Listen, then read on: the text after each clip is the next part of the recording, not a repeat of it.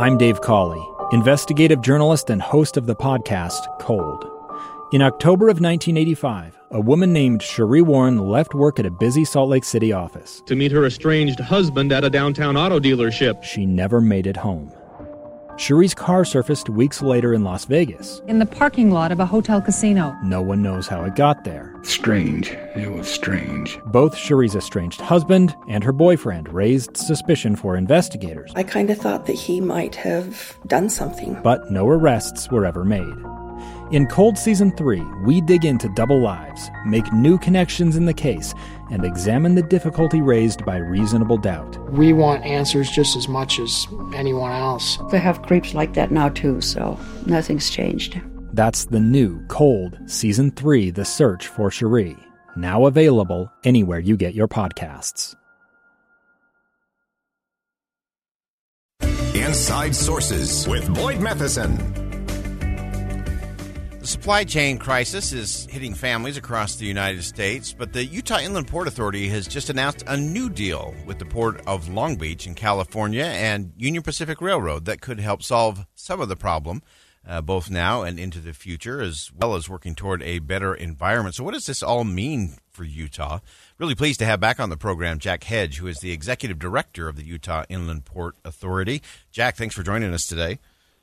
Hi, Boyd. Thanks for having me. Wonderful. So as we look at this, who would have thunk it, right?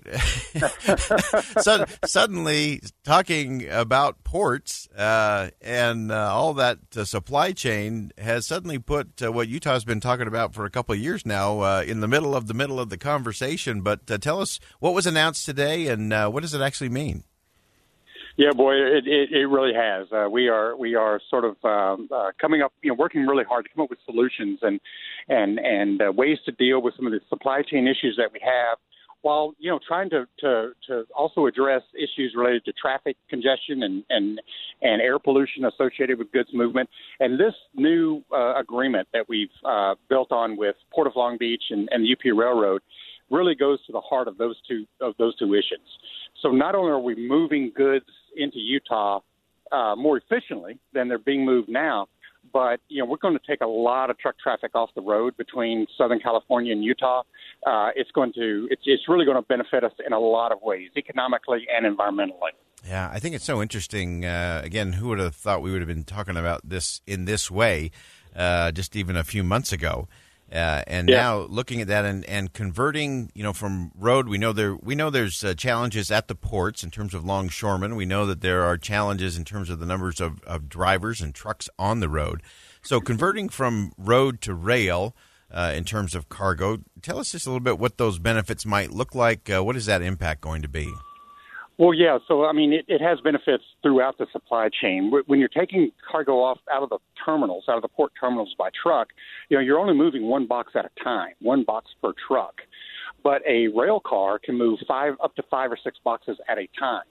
So for every rail car that we put on, we're taking at least 3 trucks off the road at that time. So we're reducing congestion and pollution at the terminal, at the gate, and moving that cargo out more efficiently, much more efficiently, and much more rapidly than it's getting moved out today.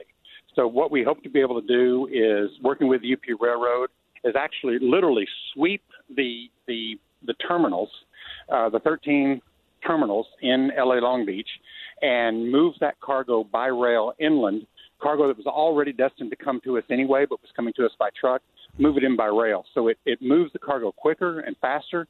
It gets it out of the terminals faster, which reduces congestion at the port terminals. It gets it into Utah faster, which gets it into our hands quicker and with less congestion and less air pollution.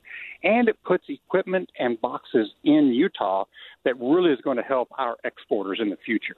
Our exporters will be able to get access to that equipment and get their stuff loaded here and get it out back to the coast for export instead of trying to get to the docks and trying to match up when they get there. Yeah, wow, that is so fascinating. So as you look at this and how this system and these kinds of agreements, does that ultimately become part of that infrastructure that will support an inland port for the long haul? Explain that to us.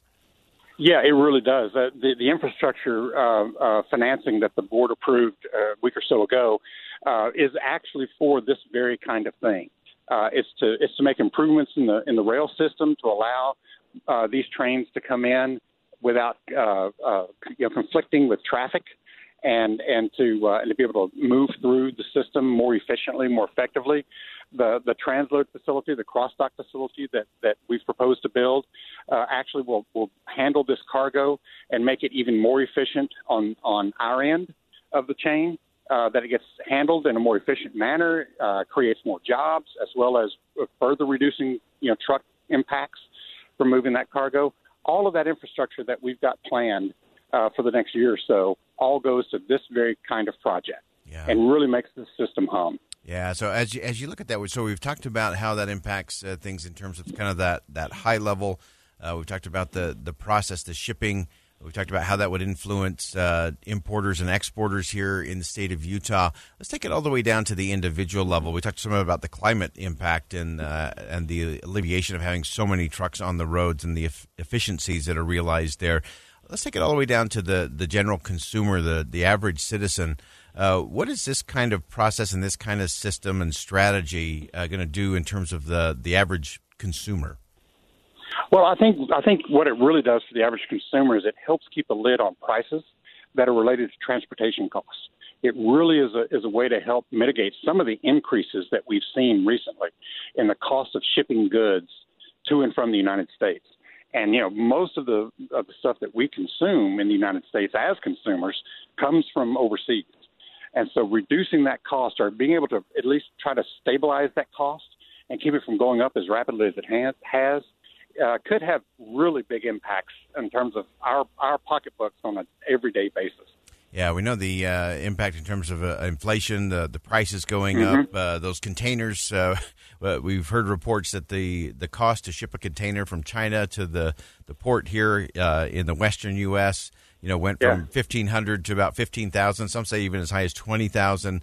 So does this kind of system that you're describing and these kind of agreements that you've announced, is that going to help alleviate that pressure, and will that ultimately have kind of a trickle-down impact?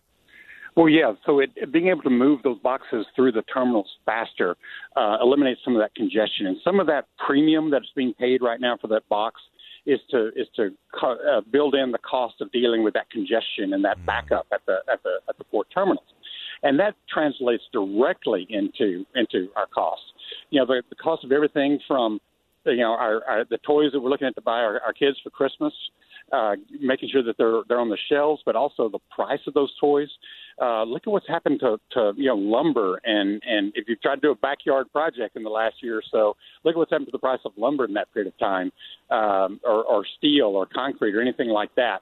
All costs across the board have been going up. This is a way to start bringing those costs back down and keeping a lid on them into the future. Yeah, wonderful. One last quick question for you, Jack. As you look at how that rolls in, and these agreements that you've announced, these deals you've announced today, how quickly will we start to see some of the impact and influence of that here in the state? Boyd, I think the railroad's going to start pulling cargo here just immediately. They're ready to roll. This is imminent. This is not something that's going to take months to put together. This is something we'll start seeing here right away. We're very excited about that. It's a real solution. That's wonderful. Fantastic. Jack Hedge is the Executive Director of the Utah Inland Port Authority. Again, who would have thought that we'd be talking about inland port in this way at this time? Again, 6 months ago, I don't think that was on anybody's radar, except maybe Jack. Jack probably saw this one coming with all of that, but we appreciate Jack joining us on the program today. We're going to go ahead and step aside for some bottom-of-the-hour news, and when we come back, we're going to pick up our conversation with Lindsay Airich, who's also going to give us the bottom-of-the-hour news. A gun in the face. Then all of a sudden, they all kind of lined up. They pointed their guns at me. And this is the point where I thought, I'm going to die today. Started 2 years of horror for an American in Venezuela. They said, you need to give us your phone and get ready because you're coming with us. I'm Becky Bruce, and I spent a year researching and piecing together Josh and Tammy Holt's story about their ordeal in a notorious prison. That's when everything started to turn bad. We had another pound on the door. Boom, boom, boom. And there was the police once again. You can binge all of the episodes of Hope in Darkness on KSLPodcasts.com or wherever you get your podcasts.